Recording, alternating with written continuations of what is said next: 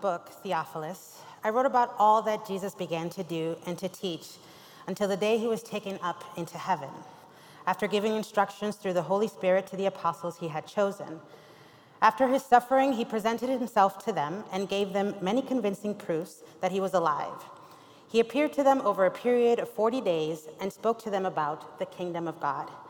On one occasion, while he was eating with them, he gave them this command: "Do not leave Jerusalem, but wait for the gift my Father promised, which you have heard me speak about. For John baptized with water, but in a few days you will be baptized with the Holy Spirit." When they gathered around him and asked him, "Lord, are you at this time going to restore the kingdom to Israel?" He said to them, "It is not for you to know the time or dates the Father has set by his own authority, but you will receive power when the Holy Spirit comes to you, and you will be my witnesses in Jerusalem and in all Judea, Samaria, and to the ends of the earth." After he said this, he was taken up before their very eyes, and a cloud hid him from their sight. They were looking intently into the sky as he was going, when suddenly 2 men in white stood beside them. "Men of Galilee," they said, "why do you stand here looking into the sky? The same Jesus who has been taken from you into heaven will come back in the same way you have seen him go into heaven." Then the apostles returned to Jerusalem from the hill called the Mount of Olives, a Sabbath day walk from the city. When they arrived, they went upstairs to the room where they were staying. Those present were Peter, John, James and Andrew, Philip and Thomas, Bartholomew, Matthew, James, son of Alphaeus, and Simon the Zealot, and Judas, son of James. They all joined together constantly in prayer, along with the women and Mary, the mother of Jesus, and with his brothers. This is the word of the Lord. Let's pray. Dear God, please open our hearts and minds so that through your word we can see a clear picture of you. In Jesus' name, amen. Today we continue the series we've been doing since Easter, where we've asked, what impact does the life, death, and resurrection of Jesus Christ have on us today? Here on Advent Hope, we spent a long time on this topic. Like I said, we've been exploring this question since Easter, so for 6 weeks. Can you believe that? 6 weeks ago was Easter. And I can't believe time has gone by that fast. I actually refuse to believe that it's almost the end of May, because in my head, we're still in like late February, early March at best. I don't know about you, but since the pandemic reached the US back in March 2020, time just doesn't seem to make sense anymore. There's something hazy about time now. I've thought a lot about why this might be, and I think that for me at least, it has a lot to do with the fact that I no longer keep New Year's resolutions. Now, I used to be huge on New Year's resolutions, and I would track my year by how closely I was progressing towards my goal. And then January 6, 2021 happened, and you could probably guess why, but I suddenly had no desire to have salads for dinner. I sat glued to my television screen, flipping through news networks, trying to make sense of the world, trying to make sense of the fact that my sense of security was shaken. And I thought to myself, you know what? I'm going to have that extra cookie. No more New Year's resolutions for me. And since then, time, among other things, has made a little bit less sense. Which is why the thought that Easter was 6 weeks ago is kind of blowing my mind right now. Mostly because I can't decide whether 6 weeks is a short amount of time or if 6 weeks was a long time ago. And maybe it's a little bit of both. Maybe it depends. Here's an example. On the morning of Good Friday, I pulled out my clothing from my closet and organized it into these special storage bags. My intention was to do the KonMari method. You probably heard of it. It's where you kind of like look at your clutter and decide whether to keep it if it sparks joy. And I did this because I had watched Marie Kondo's show, the creator of that method, on Netflix. I highly recommend it. And in that show, she helps families tidy their homes using her method, and I cried every episode. So I was like, let me give this method a chance. And so far, the only thing that's made me cry is that my clothing has been in those bags for the past 6 weeks, and sometimes I still have to search through them to find an outfit. So for the task of organizing my closet, 6 weeks is a short period of time. My mother might argue otherwise. But here's another example. 6 weeks ago, about 2 days after I tore my closet apart, it was Easter Sunday, and many of us Advent Hopers spent a big chunk of that day in Central Park. That day we sang together and listened to an amazing jazz band play. Some even woke up and met there at 7 in the morning to sing and pray. I wasn't in that number, but I heard it was lovely.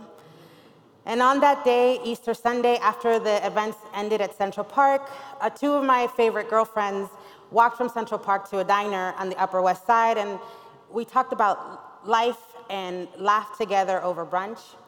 And I remember feeling so full that day, not just from the food, but from the sense of togetherness and the sense of love and community that I felt. And we haven't had an opportunity to get together for brunch like that since, and it's something that I yearn for. So in that case, 6 weeks is just way too long. So maybe it depends. It depends on what you're doing, who you're with, on the cost or benefit of the whatever activity. 40 days could be a long time, or maybe no time at all. In our text of emphasis found in Acts chapter 1, the author, Luke, tells us in verse 3 that after Christ's resurrection, he spent 6 weeks or 40 days with his disciples, and he speaks to them about the kingdom of God. Now, the kingdom of God is a very important topic for the disciples because these were men of Israel who had grown up in the first century. They not only were taught about how the people of Israel had lived for centuries under oppressive rule of other nations in the past, but they were experiencing oppression at that moment in the hands of the Roman Empire. So they were taught to hope in a Messiah, the one who would finally free the people of Israel from oppression. The kingdom of God to them was the reinstallation of Israel to its glory days. It was the culmination of all their hopes and dreams. The Messiah that they were expecting was one with political power stronger than their Roman oppressors. And with political power comes hierarchy. And one day, a man named Jesus comes and tells them to drop everything and to follow him, and they did. And maybe they weren't too sure about this guy in the beginning, but they started to see signs and wonders and thought, could this be the one? Could this be the Messiah that we've been waiting for? And one day it's confirmed. It was a Sunday, and the man Jesus, who they have been following for 3 years, rides into Jerusalem on a donkey, and a crowd gathers and begins to wave palm branches, shouting, "Hosanna to the Son of David." Surely this is confirmation. Surely this is a sign that all of their suspicions were correct, and that this was evidence that Jesus was the Christ. This was evidence that this man Jesus would have political power, and with political power comes hierarchy. And if there's a hierarchy, they, as Jesus in a circle, would be on top. A few days later, everything changed. One of their own betrayed this man, and the remaining disciples went from certainty that this was the Messiah to running away from him at the first sign of danger. And at least in one case, denying that they knew him at all. And that night, they watched from a distance as the man who represented all their hopes and dreams died on a cross. And for 3 days, they suffered and grieved and wondered, how could this all go wrong? They heard over and over again this message about the kingdom of God, and they were so convinced it was about political power. What did they miss? What didn't they understand? Until on the third day, they learned of the resurrection of the Savior, and hope was restored. And they had 40 days with him. And after what they had been through, those 40 days must have been a bomb. This was their chance, the chance to truly understand what Jesus meant when he talked about the kingdom of God. Maybe they could finally understand how this Messiah would come into power and take away all oppression. In those 40 days, they probably asked many questions. In fact, the very last thing that they asked Jesus was a question. And in Acts chapter 1, verse 6, it says, they gathered around him and asked him, "Lord, are you at this time going to restore the kingdom to Israel?" And instead of giving them the answer they were looking for, verse 7 says, he said to them, "It is not for you to know the time or dates the Father has set by his own authority, but you will receive power when the Holy Spirit comes on you." And then he just leaves. And verse 9 says, after he said this, he was taken up before their very eyes, and a cloud hid him from their sight. 40 days just wasn't long enough. 40 days to finally understand what this was, what Jesus meant when he was talking about the kingdom of heaven. It just wasn't enough. I can only imagine how terribly confused and sad and disappointed the disciples were in that moment.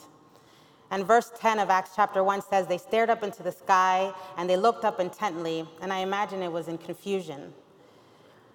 The message of the kingdom of heaven was something that they heard Jesus talk about constantly. It was central to the message of the ministry of Jesus on earth. In the Gospel of Luke, in chapter 4, verse 43, Jesus declares, "I must proclaim the good news to the kingdom of God to other towns also, because this is why I was sent." The kingdom of God was central to the message of the ministry of Jesus on earth. And many times when Jesus shared the message about the kingdom of God, he would use parables. Here's one from Luke chapter 13 that you may be familiar with. In verse 18, it begins, "Then Jesus asked, 'What is the kingdom of God like? What shall I compare it to? It is like a mustard seed, which a man took and planted in his garden, and it grew and became a tree, and the birds perched on its branches.' Again he said, 'What shall I compare the kingdom of God to? It is like yeast that a woman took and mixed into 60 pounds of flour until it worked all the way through the dough.' And I imagine that the disciples heard this parable through the prism of their experiences and hopes and thought, okay, the kingdom of God is like yeast and it's like a mustard seed. So whatever this thing is, it starts off small and it grows into this massive thing. That sounds a lot like political power that we've been waiting on. And with political power comes a hierarchy. And the disciples' focus on political power can be seen in their interactions with one another. In Luke chapter 9, we learn in verse 46 that the disciples began arguing about which of them would be the greatest. But Jesus knew their thoughts, so he brought a little child to the side, and then he said to them, "Anyone who welcomes a child like this on my behalf and welcomes me, and anyone who welcomes me also welcomes my Father who sent me. Whoever is least among you is the greatest." And even in their misunderstanding, Jesus continues to teach them. Here's another parable found in Matthew chapter 13. "The kingdom of heaven is like a hidden treasure in a field. When a man found it, he hid it again, and then in his joy, he went and sold all he had and bought that field. Again, the kingdom of heaven is like a merchant looking for fine pearls. When he found one of great value, he went away, sold everything he had, and bought it." So whatever this thing that Jesus is talking about, whatever the kingdom of God is about, it's something so valuable that a person is willing to give up everything to have it. And the disciples, hearing these stories through the prism of their experiences and oppression and their hope for a Messiah, must have thought, exactly, the kingdom of God, this thing that Jesus keeps talking about, he must be talking about power. He must be talking about political power that we've been hoping for. In Mark chapter 10, we see another example of where the disciples' hearts and minds were. Starting in verse 35, it says, "Then James and John, the sons of Zebedee, came to him. 'Teacher,' they said, 'we want you to do something for us.' And Jesus asked, 'What do you want me to do for you?' And they replied, 'Let one of us sit at your right and the other sit at your left in your glory.' And Jesus said to them, 'You don't know what you're asking.'" Jesus was trying to explain to them that this wasn't about political power. This wasn't about a hierarchy or a pecking order. The kingdom of God was something else entirely. And even in their misunderstanding, Jesus continues to teach them. In Luke chapter 8, he shares another parable. And starting at verse 5, it reads, "And a farmer went out to sow, and as he was scattering the seed, some fell along the path, and it was trampled on, and the birds ate it up. Some fell on rocky ground, and when it came up, the plants withered because they had no moisture. Other seed fell among the thorns, which grew up with it and choked the plants. Still other seed fell on good soil. It came up and yielded a crop, 100 times more than was sown."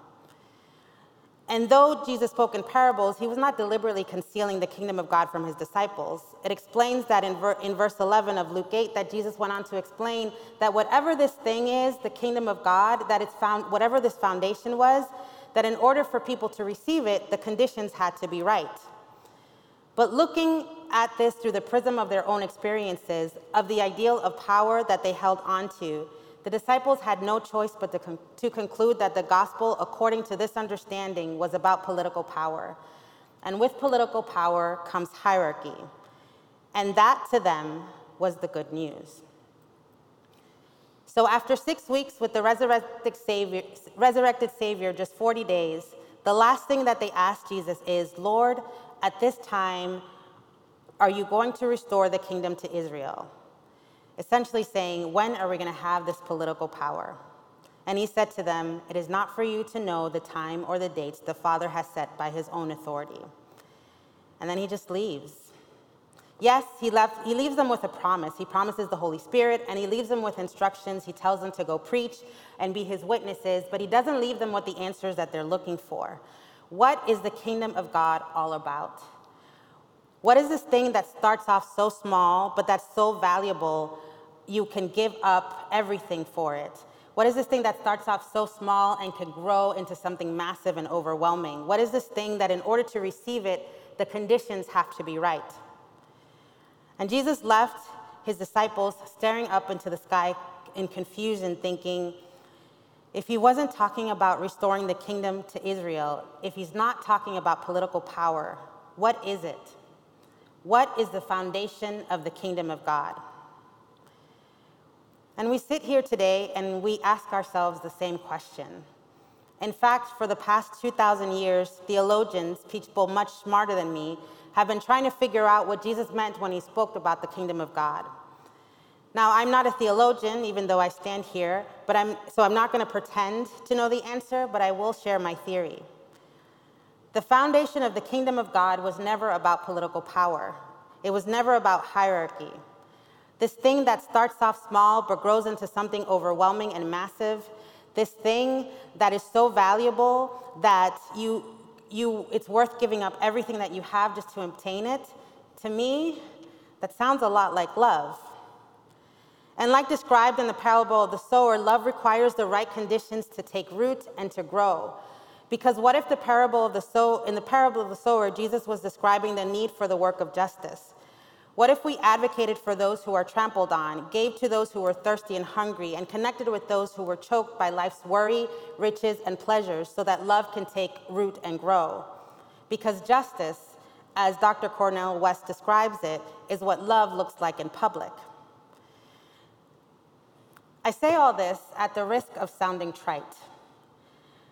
We live in a society where the meaning of love has been diluted and where we're more likely to say, hey, I love those shoes than we are to say, I love my neighbor. We live in a world where we are separated by distrust of each other. We attend churches where we are divided by race, class, and political affiliation. We have become so separated and distrustful of love that the Surgeon General recently released a statement called Our Epidemic of Isolation and Loneliness. Here's an excerpt from that report. Loneliness is far more than just a bad feeling. It harms both individual and societal health. It is associated with greater risk of cardiovascular disease, dementia, stroke, depression, anxiety, and premature death. The mortality impact of being socially disconnected is similar to that caused by smoking up to 15 cigarettes a day. We are so separated from love that it's killing us. And it's no wonder that we've lost trust in the power of love when we live in a society that teaches us and convinces us that we are unlovable in order to sell us the things that will make us rich enough, powerful enough, thin enough, muscular enough, educated enough, all the things that we think we need to be enough to be loved. But what if the foundation of the kingdom of God is found in one of the first Bible verses we learned as children, John 3:16? For God so loved the world that he gave his only son, that whoever believes in him shall not perish but have eternal life. This may sound trite, but think about it. What would change in your life if you truly believed this verse? If you truly believed that you are loved, if you truly believed that you are enough, if you truly believed that love, the thing that conquered death, and therefore the most powerful thing in the world, was given to you by the master of the universe before you even came into being? What would happen if you truly believed that God was willing to give up everything because he loves you? What would change if you truly believed the words of 1 John 4:19, we love because he first loved us? And what if when we were confronted by the evils of the world, we didn't run to hierarchy, we didn't run to political power, but we allowed the most powerful thing in the world, the thing that conquered death, to hold us as we navigated? And I don't want to discount the fact that love is hard, but this thing can start off small and it can grow into something overwhelming and massive. This thing is so valuable that it's worth giving up everything you have just to obtain it. So how can we do this? Maybe we can learn a thing or two from the apostles in Acts chapter 1. If you remember, the Bible says that they were staring up intently to the sky and in their disappointment. But verse 10 says, suddenly 2 men dressed in white stood beside them. And they said, men of Galilee, why do you stand here staring into the sky? This same Jesus who has been taken into heaven will come back the same way you have seen him go into heaven." And the apostles went back home, and verse 14 says they all joined together constantly in prayer. Soon after, Jesus kept his promise and sent the Holy Spirit to help the apostles figure out what this work of love was all about. Because this work was hard, but Jesus promised that they'd never have to do it alone. And the result of this is found in Acts chapter 2, in verse 42. It says, "They devoted themselves to the apostles' teaching and to fellowship and to breaking of bread and to prayer. Everyone was filled with awe at the many wonders and signs performed by the apostles.